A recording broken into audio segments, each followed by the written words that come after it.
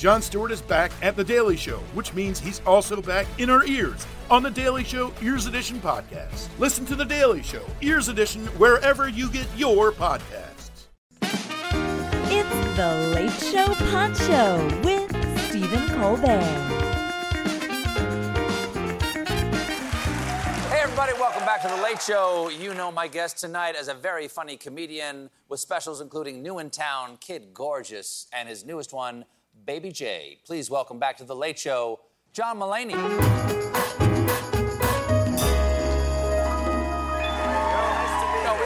I know, I was pointing at you. Yeah, I know. I was pointing at you. When a hand is out, you to shake the audience it. like the beef on a tray. Oh. Hello.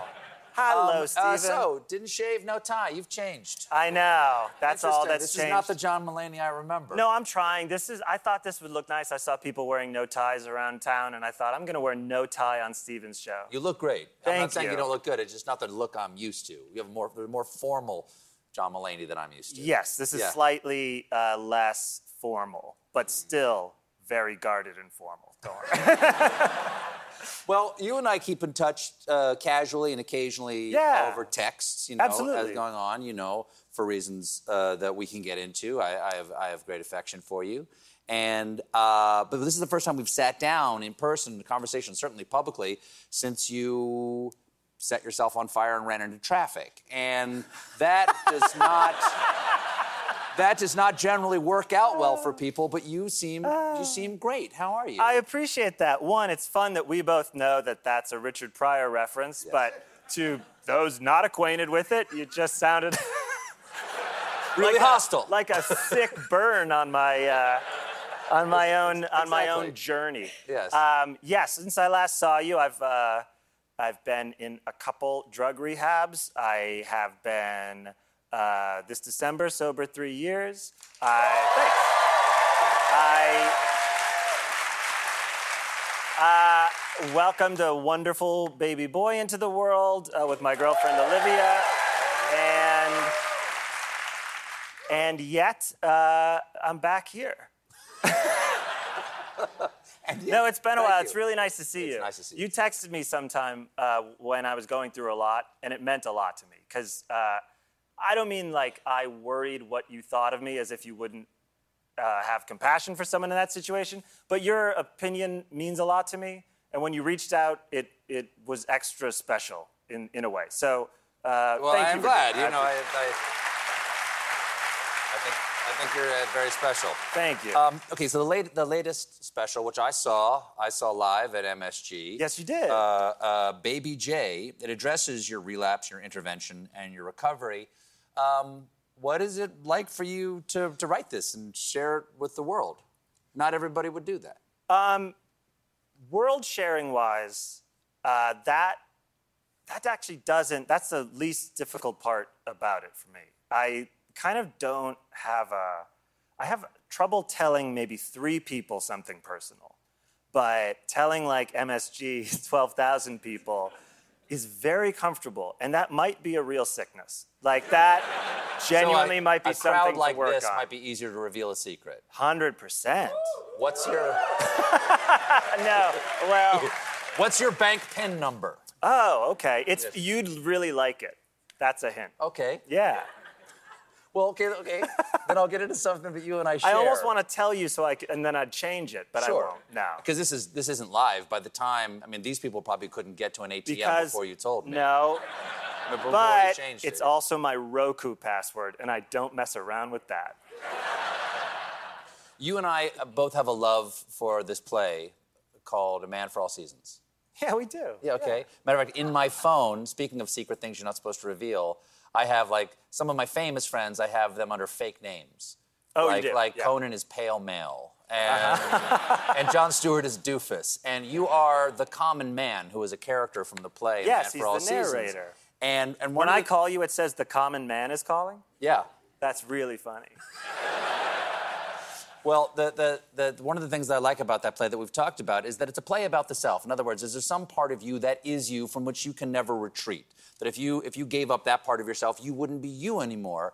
And I think part of recovery is introspection and examining the self. What did you learn about you in this process? Oh, that's a good question. You mean what did I learn sort of core? You can At my answer core? it in any way you want. Oh. I am not going to ask it again. It was a good question. It was a really good question. What did I learn about myself? I am a happy person. I have, for some reason, set up various obstacles in my own way that have left me sometimes pretty wrought up, pretty disoriented, and pretty unhappy. But I am, at my core, a happy person. And it's okay for me to protect that by living the life I want to live. I am very lucky. I have a very good life. And I don't want to be the reason that gets complicated. If that makes sense. No, it does. Yeah. It does.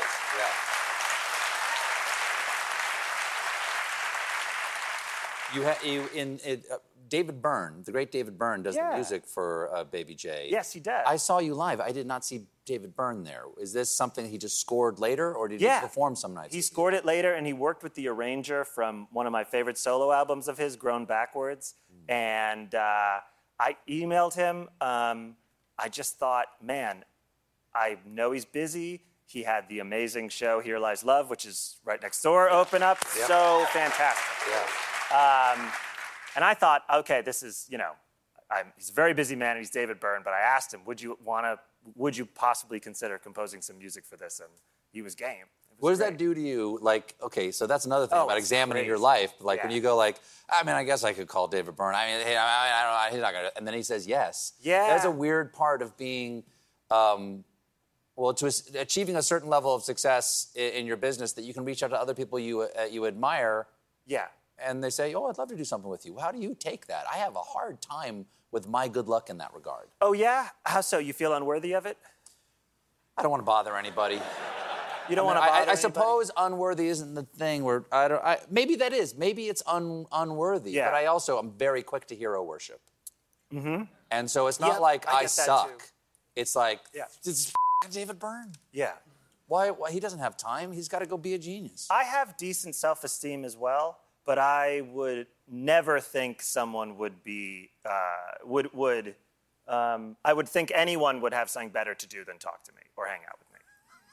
That's less about I think I'm the worst and more just I think, people aren't thinking about me. They have their own lives. They don't want to do this, So I am also, very reluctant to bother people. Wow. Yeah. Did that get darker than I meant it to? I don't know. Not at all. Okay. No. Yeah. Do you ever feel like you're bothering me? Yes. Never. Okay. No, I'm always very excited. When I texted you about that Anthony Hopkins movie, I was like, you should check this out.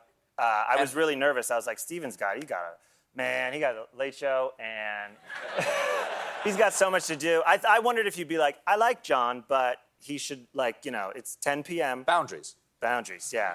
Were you ever in A Man for All Seasons? No, but boy, the part I want to play in A Man for All Seasons, and then for people to enjoy this conversation, you need to go pause right here, watch the entire movie, and come back to the conversation. It's about this guy, St. Thomas More, who before he was a saint was just Thomas More. And he was Henry VIII's best friend. He was Henry VIII's best friend. Henry VIII wants to break away from the Catholic Church to create I'm glossing over a lot of history, but to get his own wife. He wants to marry Anne Boleyn, and this means he has to break from the Pope. Yes.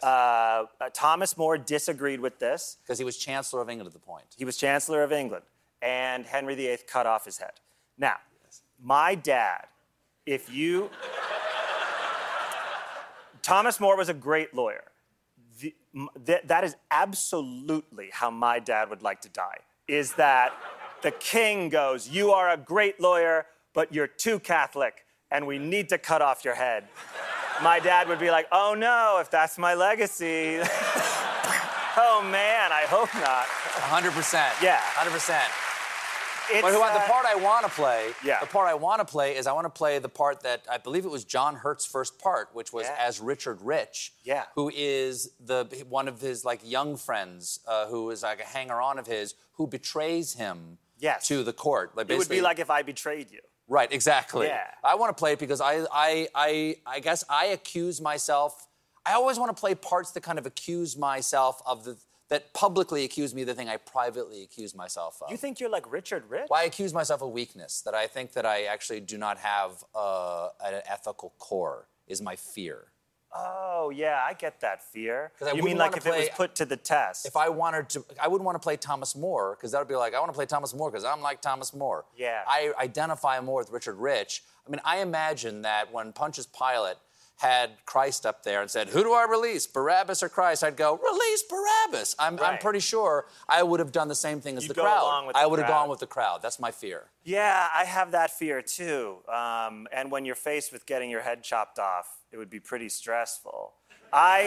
Sure, exactly. But at that moment, there's that great moment where Margaret, his daughter, comes to him in prison and says, Dad, just take the oath that the king is the new head of the church and don't mean it. And he says, when a man takes an oath, he holds himself in his hands by like so much water. Yeah. And if he should open his fingers at that moment, he should lose all hope of ever finding himself again. Some men are incapable of this, but I am loath to think that your father is one of them. Wow, And nice. that is the thing that I think about all the time, is that could I keep an oath? I would, honestly, the person I most relate to in that play is Margaret, his daughter, who's like, will you just not? Like I get it. Yes. You have your principles, but like, this guy's crazy. He's gonna cut off your head for real. He's that crazy. He wants to get married. He wants to slam this woman so much he's gonna break from the Pope and cut off your head. Get out of the way. Yeah. I really relate to her, and I don't mean to say like, I think she has a pragmatism that is interesting. And you could see Thomas More as someone who, really wanted to be the best guy. And is there something selfish about trying to have such a holier-than-thou legacy, I ask you? Have you ever read or seen Murder in the Cathedral by T.S. Eliot? Because that's that's about Thomas Becket, another Thomas who got his head chopped, or killed, he was murdered by the king's men. And that was another Henry who killed him. And he has 3 temptations about like ways he can get out of being killed by the king. And then the 4th temptation comes, which he doesn't expect. And the 4th temptation is pride. No, you will die, but you'll be a martyr and a saint. And everyone will think you're great. Yeah. And that's sort of what you're talking about. The pride of being good. Is it possible to be good and not be big about it? Right. That's another thing. When you do something good, do you keep it to yourself because you think it won't count? I got a TV show, baby. Yeah. Everything is content. All right.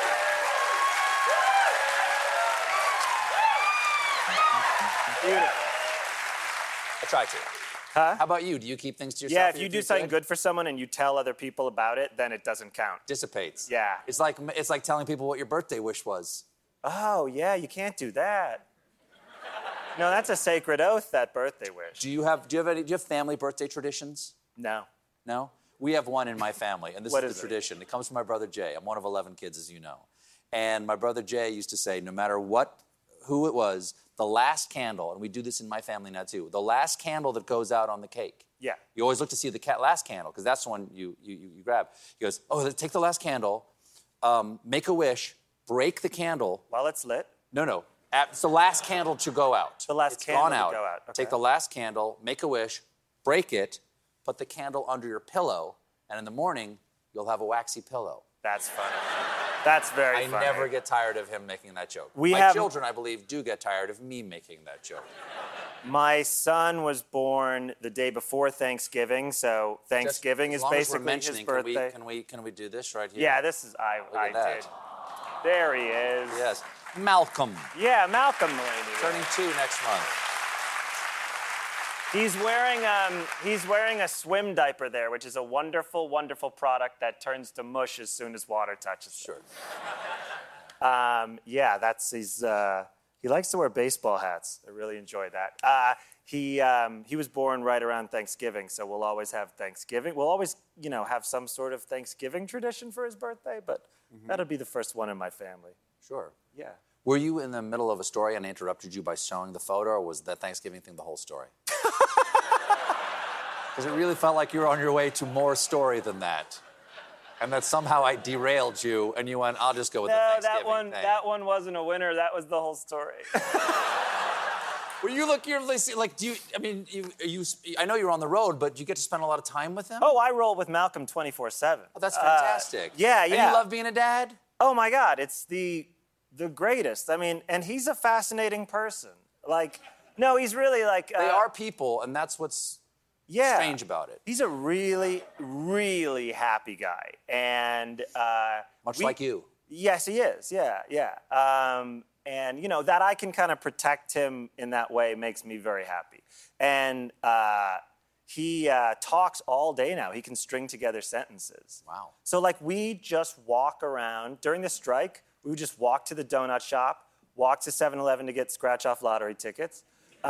He walks next to me. He wears a baseball hat and he talks. We talk the whole time. Like later in the day, sometimes when he's asleep, I'll be talking to Olivia and I'll be like, who was I talking to earlier about how if we put that there, it'll blow away? Oh yeah, that was Malcolm. Or she once went, do you want a grill tonight? And I went, sorry, I was just talking to someone about how the grill is hot, hot, hot. Oh right, that was Malcolm. Yeah, he's great. Yeah. He's a very funny guy. What's that feeling like for you when the first time the baby was put in your arms? Because my reaction was, oh, I've been dumb. You've been dumb? I've been dumb. I thought I knew what love was. Oh, yeah, no, I felt that. I felt, my first thought was, if he's good, I'm good. That's all that's all that matters. If he's good, I'm good. That never goes away. Yeah. We have to take a little bit of a break. We'll be right back with more John Mulaney, everybody.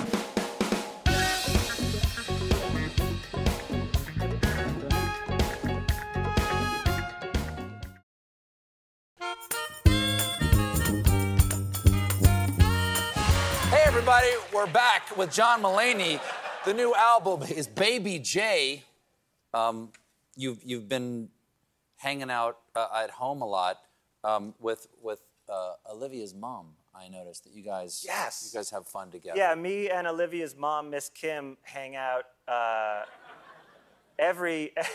all day and all night. She first came, when we had the baby, she came to stay with us for a little while, along with Olivia's stepdad, and it was amazing. We became like instant friends, and we watch 1 to 2 Korean period pieces every night. Korean language films. Yeah, Korean language films. Miss Kim, Olivia's mom, is from Vietnam, but there's a big wealth of Korean romance stories and historical period pieces from the Joseon era when medieval Japan and China were always invading Korea. Everybody knows that. Yeah, for sure. And so we watch a couple a night. Olivia doesn't want to watch these. She's like, you two do your thing. She once found a notepad I had with a list of Korean movies that I had read good things about to watch with Miss Kim. And she wrote, this is more effort than you've put into any of our date nights. So one night, I'm sitting with the wonderful Miss Kim. We're on the couch together. And we find this Korean film called The Handmaiden. And one person reacted, because it's serious. Okay, set in the early 20th century. It's about this book collector and this kept woman, and we're watching the film. It's right up our alley. Korea, old-fashioned, perfect.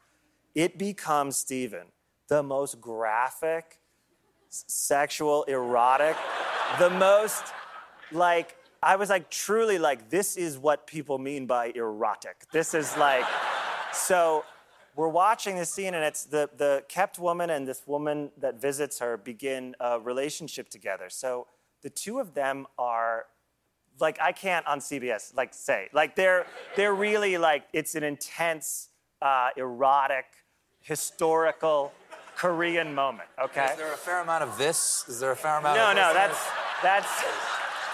that's if, yeah. That's spinning plates. I was doing the English overdub of going, folks, there's a lot of intense, erotic Korean things. You're on the street bringing people into the theater. Yeah, please, folks, The Handmaiden. Get in here. The Handmaiden. Watch it with your girlfriend's mother. So I look over. There's a very intense, I can't say any more about it. Very intense. They're right against each other. Very serious. Very physical. I look over. Me and Miss Kim are under the same blanket, I realize. Oh, no. Yeah. So, oh, no. it's just like that. We're just kind of like, And Olivia's mom looks over at me and goes, I think they're a little bit lesbian. What do you think? and then there's an oral sex scene that's off the charts. Oh my God. And is this available on Netflix? Where are we? I'll text you like I did the Anthony Hopkins movie. Please. It's so much that you have to look at each other. Like, so I just look over at her and she's staring at me and she goes, hormone, everybody got him, what do you think?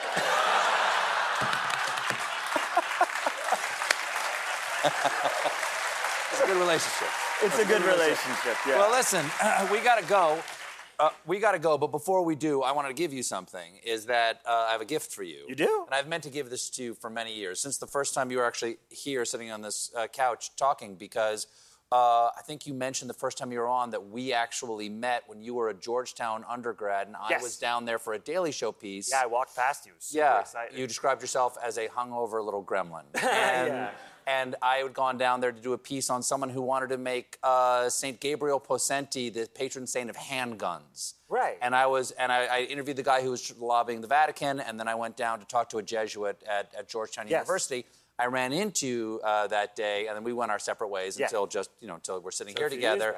But the guy who was trying to get St. Gabriel Possenti to be the patron saint of handguns gave me a Gabriel Possenti medal that day. Oh. And since the day you came on that show and reminded me that we'd met that day, I dug this out of my old things, and it's been on my dresser at home, and I keep meaning to mail it to you. Oh. So I would like to give it to you tonight. And just in celebration of you getting your together, I would like You're gonna put it on me?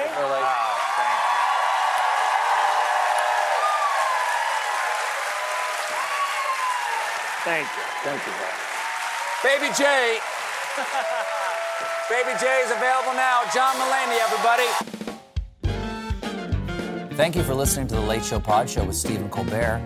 Just one more thing. If you want to see more of me, come to The Late Show YouTube channel for more clips and exclusives.